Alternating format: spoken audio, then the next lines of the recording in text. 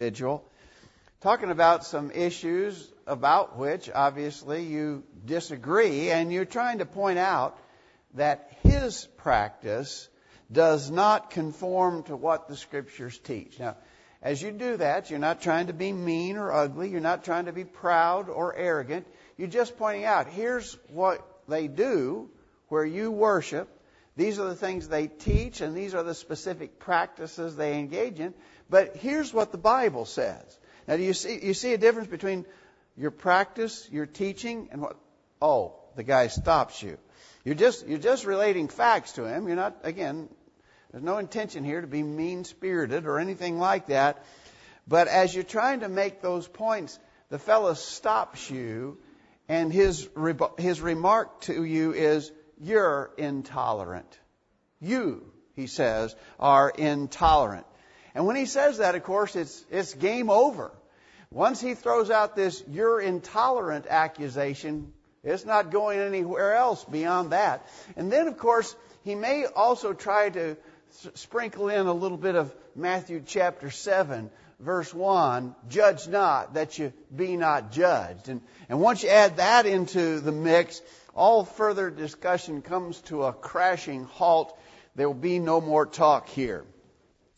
We want to consider that this evening.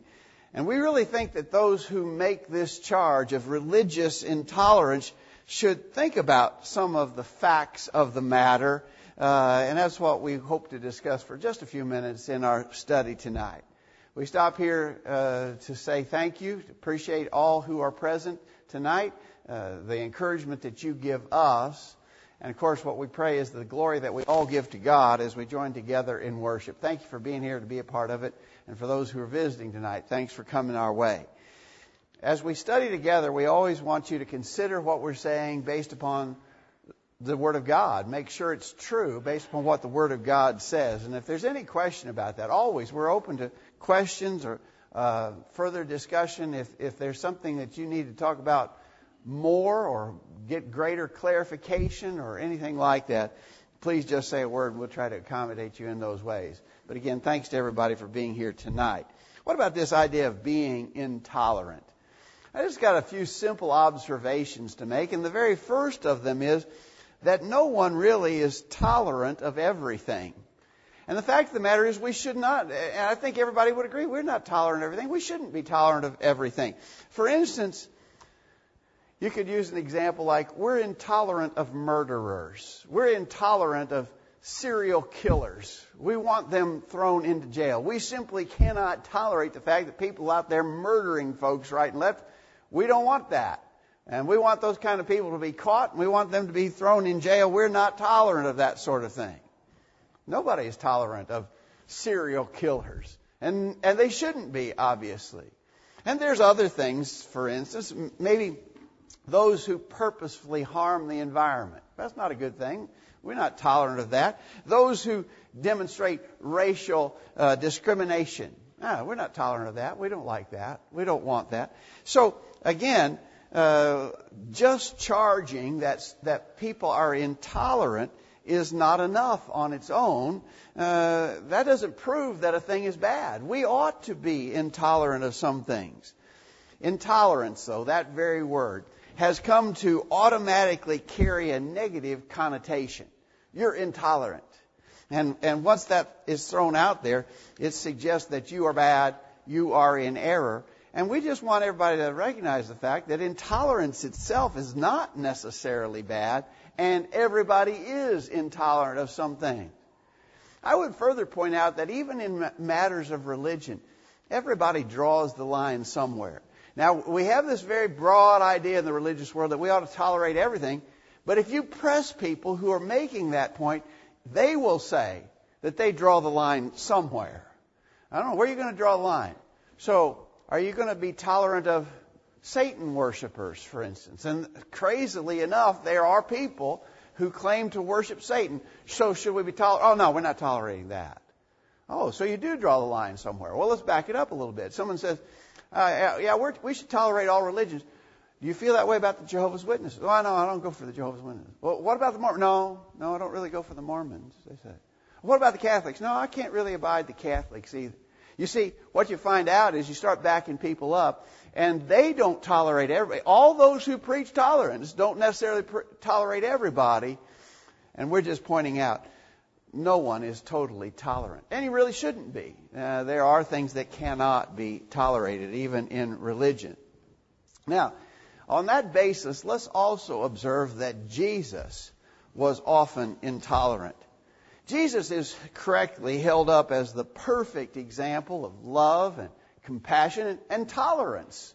People hold him up that way. But some folks would misuse certain events and even some of the statements that Jesus made to promote this idea that we ought to basically be tolerant of everything. And it's a misuse when they do that, because Jesus was not tolerant of everything. One of the passages that's often cited by, what will we call them, the tolerance crowd. The tolerance crowd often wants to cite John chapter 8. You know this episode. This is where a woman was brought to Jesus. The scribes and the Pharisees brought unto him a woman taken in adultery. John 8, beginning verse 3. You know that story, right? And so the people who want us to imagine that Jesus was tolerant and we should be tolerant of basically everything, say, look, in this case, here was a woman brought to Jesus who was taken in the act of adultery, and Jesus did not condemn her, and so we shouldn't either. You see that? They say, you see that? Here's proof that Jesus was such a tolerant individual. But just stop now for a minute. As he said, not so fast. Back up just a little bit. Examine that context a little more thoroughly before you claim that it's a perfect example of Jesus' tolerance. I don't have room on this chart for the whole text, so I'll just pick out a few of the phrases and then we'll fill in the gaps. You remember that the reason why they brought this woman to Jesus is they were tempting him, that they might have to accuse him. So this was an obvious trap that they were doing. It's been pointed out so many times, and you know this too. If it was in fact the case that this woman, as they said, was caught in the very act of adultery, where was the man? If she was taken in the very act of adultery, why didn't they bring the man too? That would seem appropriate, would it not? And of course, if in fact they had caught her in the act and there were witnesses who could testify against her, then they wouldn't need to ask Jesus what to do with her, because the law of Moses was clear in that matter already, right? This was a capital offense under the law of Moses, and she should be stoned. But that wasn't their purpose. Their purpose was not to enforce strict adherence to the law of Moses. Their purpose was clearly trying to trap Jesus. So Jesus, as he so often and effectively did, just basically turned this right back on them. He that is without sin among you, let him first cast a stone at her. So, Jesus doesn't deny the law of Moses. He doesn't say, well, we're going to forego the penalty for adultery. We're not going to enforce the penalty of adultery. Forget that. Just tolerate the woman. Let her go. Everything's fine. He didn't say that. All he said was, well, if there's any of you who feels that you're without sin, you cast the first stone at her. And of course, when he did that, it says, they which heard it being convicted by their own conscience went out one by one. They realized that they'd been caught in their evil deed here, and that Jesus had actually turned the episode back on them. Their insincerity and their corruptness was fully on display, and they all just filtered away. When Jesus looked up, he said, Woman, where are those thine accusers? Hath no man condemned thee? She said, No man, Lord. And Jesus said to her, Neither do I condemn thee. Go and sin no more. Now think about what Jesus said to her. Neither do I condemn thee. Why wouldn't Jesus condemn her? Well, Jesus wasn't a witness to what she had done, right? In order for there to be condemnation under the law of Moses for such sins and crimes as adultery, before you could enforce the death penalty for sure, you had to have at least two witnesses who would testify to what had taken place. Jesus wasn't a witness to what had taken place. And all those who claimed that they were had gone off from the scene. They weren't there to testify. Jesus said, Does no man condemn thee? She said, No man. And he said, neither do I. Jesus wasn't in a position to condemn her and enforce the penalty of the law of Moses. He wasn't a witness to what had happened. And so when he said, I don't condemn thee, he had to say that because he had no basis for condemning her under the law of Moses. He wasn't a witness to what she had done. But notice he said, go and sin no more. Go and sin no more. Think about that. That clearly indicates that Jesus was aware of the fact that she was a sinner. He wasn't tolerating her sin. Go and sin no more. He was aware that she was a sinner. He wanted her sinning to quit. I would argue that that's not exactly the kind of tolerance that folks who use this passage would like to prove from it. They want a kind of tolerance that says, do whatever you want, nobody can say anything about it. That's not what this passage is about, right? When you take the passage apart and really consider what happened there, Jesus didn't tolerate her sin, didn't condone her sin, didn't tell her it was okay to sin. He said, go and sin no more. That's not exactly tolerance, is it? But we have lots of other examples from the life of Jesus. And I do think Jesus was the perfect example. Of course, in all things, he was the perfect example. He is the perfect example of love and compassion and tolerance, the right kind of tolerance. In John chapter 2, you remember this episode. The Jews' Passover was at hand, and Jesus went up to Jerusalem and found in the temple those that sold oxen and sheep and doves and changers of money sitting. And when he had made a scourge of small cords, he drove them all out of the temple, and the sheep and the oxen, and poured out the changers' money, and overthrew the tables, and said unto them that sold doves, take these things hence, make not my Father's house a house of merchandise. Tolerance? Where are the folks who are saying Jesus was such a tolerant individual? Does this sort of speak to us of tolerating people who are doing wrong things? There's no tolerance there, is there? In fact, Jesus was so passionate about this that it caused his disciples who witnessed it to recall a prophecy that had been made about the coming Messiah. The zeal of thine house hath eaten me up. Jesus was very passionate about getting these people out of the temple. Certainly not an episode of tolerance as these people that we're talking about tonight tried to promote it. Still in John, you remember John chapter 4, Jesus talking to the Samaritan woman at the well. And as Jesus got into that discussion with the Samaritan woman at the well in John 4, beginning verse 16, Jesus said to her, go call thy husband and come hither. The woman answered and said, I have no husband. Jesus said unto her, thou hast well said, I have no husband, for thou hast had 5 husbands, and he whom thou now hast is not thine husband. In that sayest thou truly. Oh, come on, Jesus. That's kind of embarrassing, isn't it? I mean, Jesus basically called her out on her very immoral life that she was living. She's been married 5 times. Now she's living with a man that she's not married to. Come on, Jesus. You shouldn't be pointing that out. Where's your tolerance, man? We're just going to have to let people do as they will. You can't be calling people out like that. Jesus tolerant of sin and sinning? Certainly not. Matthew 22. Jesus answered the Sadducees on this occasion. You remember this was the episode where the Sadducees had come to him asking about the man who had a wife and he died and his brother took his wife and he died and another brother. 7 brothers were all married to the same woman. Remember that episode? And they were trying to trap Jesus because the Sadducees didn't believe what Jesus believed about life after death. But Jesus said to them, I just want you to focus on this, that he said to them, Jesus answered, said to them, ye do err, not knowing the Scriptures or the power of God.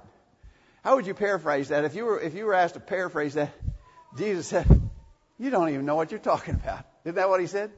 He just said, you're just ignorant of the Scriptures. You don't even know what you're talking about. Again, where's the tolerance? That's sort of blunt and straightforward, wouldn't you agree? And Jesus was, and he wouldn't tolerate those who were misusing the Scriptures. Okay, Jesus was then often intolerant. Let's go to Matthew 7 one more time. We've done this dozens of times. Let's go to Matthew 7 one more time, because this is the verse then that they in addition to accusing us of being intolerant when we point out religious error, when we point out sin, when we point out false doctrine, they say you're intolerant. And in addition to that, Jesus said, judge not that you be not judged. And they almost act as though this is sort of the capper. This ends it all. This will abolish religious discussion of differences forevermore. Judge not that you be not judged. Of course, that's how this starts out. Judge not that you be not judged. But, and again, you know this well because we've talked about it so many times. Jesus goes on to say, for with what judgment ye judge, ye shall be judged, and with what measure ye mete, it shall be measured to you again. And why beholdest thou the mote that is in thy brother's eye, but considerest not the beam that is in thine own eye? The version that Gordon read for earlier probably made this much more understandable to us, because we don't use the word mote. But Gordon's version he read from earlier said it was a speck. You have a speck in your eye. Why beholdest thou the speck in your brother's eye? Why beholdest thou the speck that is in thy brother's eye, but considerest not, and I think Gordon's version said, the plank that is in thine own eye. So your brother has a speck in his eye. You have a plank in your eye. Why are you trying to correct the speck in his eye when you've got a plank in your own eye? He goes on, how wilt I say to thy brother, let me pull out the mote out of thine eye, and behold, a beam is in thine own eye? Thou hypocrite, first cast out the beam out of thine own eye, and then shalt thou see clearly to cast out the mote out of thine eye. Isn't it interesting that in this very context that is so popularly misused, Jesus said, take care of your own issues, get the beam or the plank out of your own eye, then shalt thou see clearly to cast the mote or the speck out of thy brother's eye. He didn't say ignore the speck in your brother's eye. He said get the beam out of your eye first. Get the plank out of your own eye. Then you'll be able to see clearly, and you can help your brother with the issue that he's got. You take care of your issue first. Even the very passage that is so commonly misused, it's not a blanket condemnation of all judging. In fact, it even implies judging, but judging that's done the right way. Okay? Not hypocritical judging, but honest, truthful judging. So, again, to those who want to make this argument about intolerance, understand that Jesus himself was often intolerant. And beyond that, we could add that we are actually commanded to be intolerant. From that same Sermon on the Mount, Matthew 7 that we were just looking at, that's in the Sermon on the Mount, right? The Sermon on the Mount is Matthew 5, 6, and 7. So Matthew 7 is in the Sermon on the Mount. That Matthew 7 verse 1, judge not that you be not judged, that's in the Sermon on the Mount. But just a few verses later, as you well recall, beginning at verse 15 of Matthew 7, beware of false prophets, which come to you in sheep's clothing, but inwardly are ravening wolves. Ye shall know them by their fruits. Do men gather grapes of thorns or figs of thistles? Even so every good tree bringeth forth good fruit, but a corrupt tree bringeth forth evil fruit. A good tree cannot bring forth evil fruit, neither can a corrupt tree bring forth good fruit. Every tree that bringeth not forth good fruit is hewn down and cast into the fire. Wherefore by their fruits ye shall know them. Some simple observations here.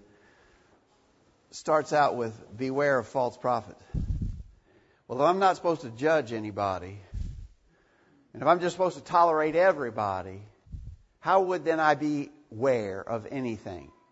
The very instruction, beware, suggests I got to make some such judgments.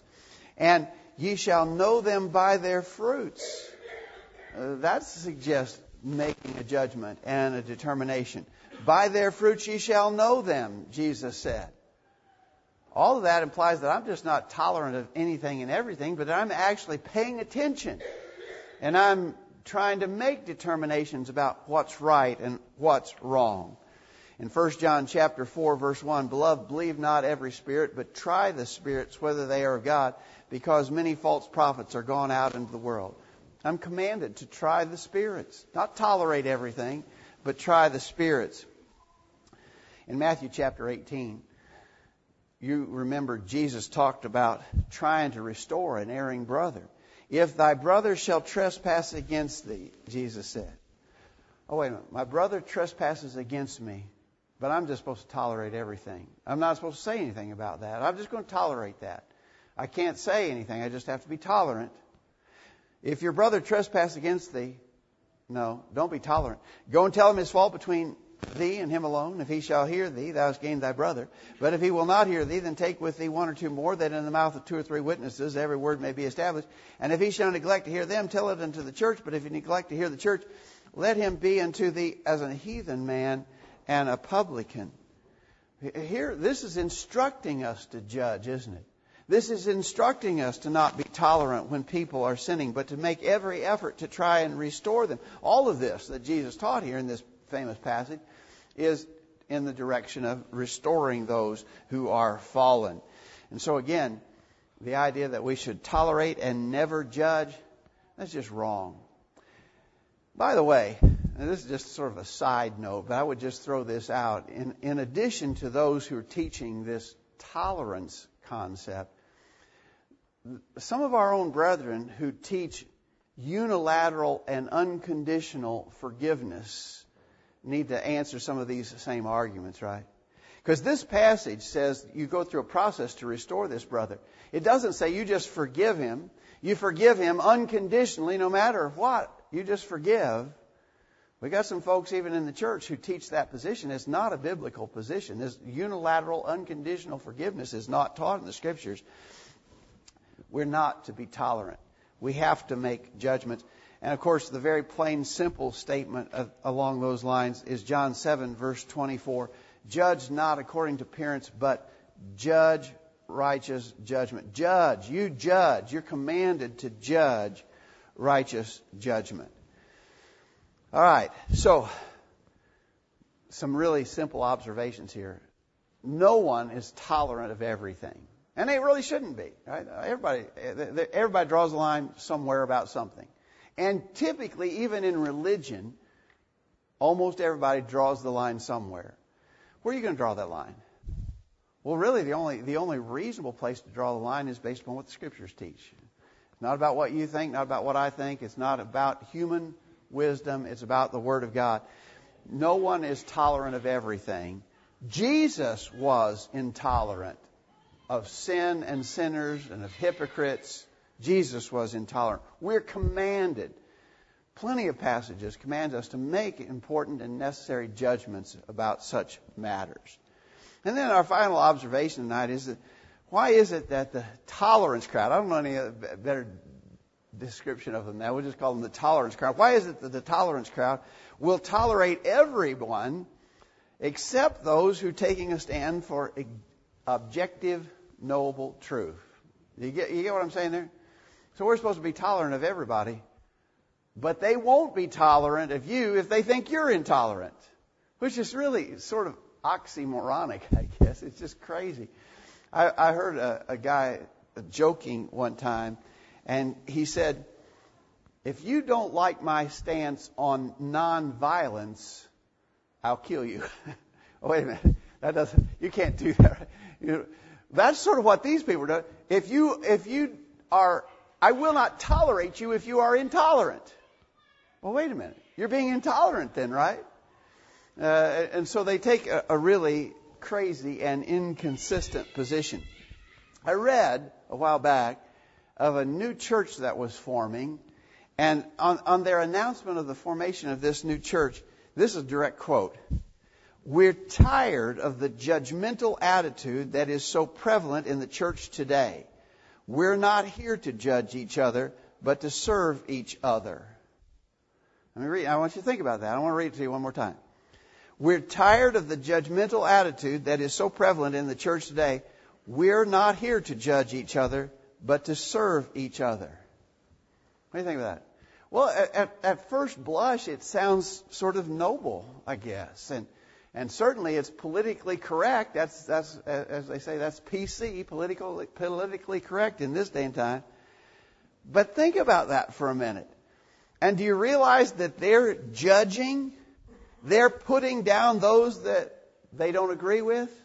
When they said, we're tired of the judgmental attitude. Wait a minute. They're tired of the judgmental attitude, but they're judging those that they judge to have a judgmental attitude. Right? They're intolerant of people they view to be intolerant, which is just crazy. Apparently, tolerance is not for everyone. It's just not supposed to tolerate everybody, just some people. You know what the Bible word for all that is? That's just hypocrisy, isn't it? It's hypocrisy. Back to what we said at the outset, some people want to cut off all religious discussion with just saying, oh, that's intolerant. You're being intolerant. I'm not going to talk to you about that. That's intolerant.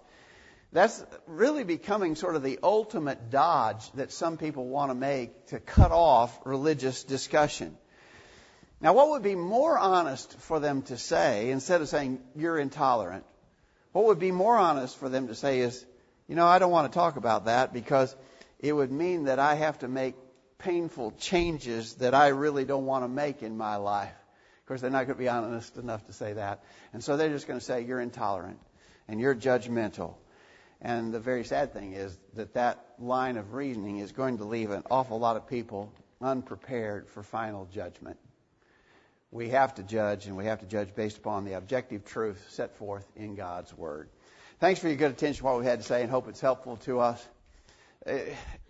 Wouldn't you agree with me that it would be easier to just look the other way? So here's a person doing something they shouldn't do. Maybe it's some issue of morality or immorality in their life. It'd just be easier to ignore that. Or maybe it's something in religion, maybe a friend who's a part of some religious group, and you think what they teach and practice is not true to the Scripture. It'd just be easier to look the other way. You're okay, I'm okay. Everybody's okay. That's easy. That'd be really easy, right? And I have to believe that that's part of the reason why this becomes such a popular approach. I'm okay, you're okay, everything's okay. I'm not going to judge you, I'm going to tolerate. That's a cop-out. That's an easy way out. And it's certainly not what the Bible teaches. It's not the example that Jesus set for us. And it does not comply with what we're instructed to do concerning such issues. Thanks for your good attention to what we had to say. We're going to sing a song of invitation as we bring the lesson to a close. For those who are not yet Christians, we hope you'll make that decision to obey the simple gospel plan of salvation. If you're a Christian already, but you're in need of the prayers of the saints, let us know how we can help while we stand and sing this song.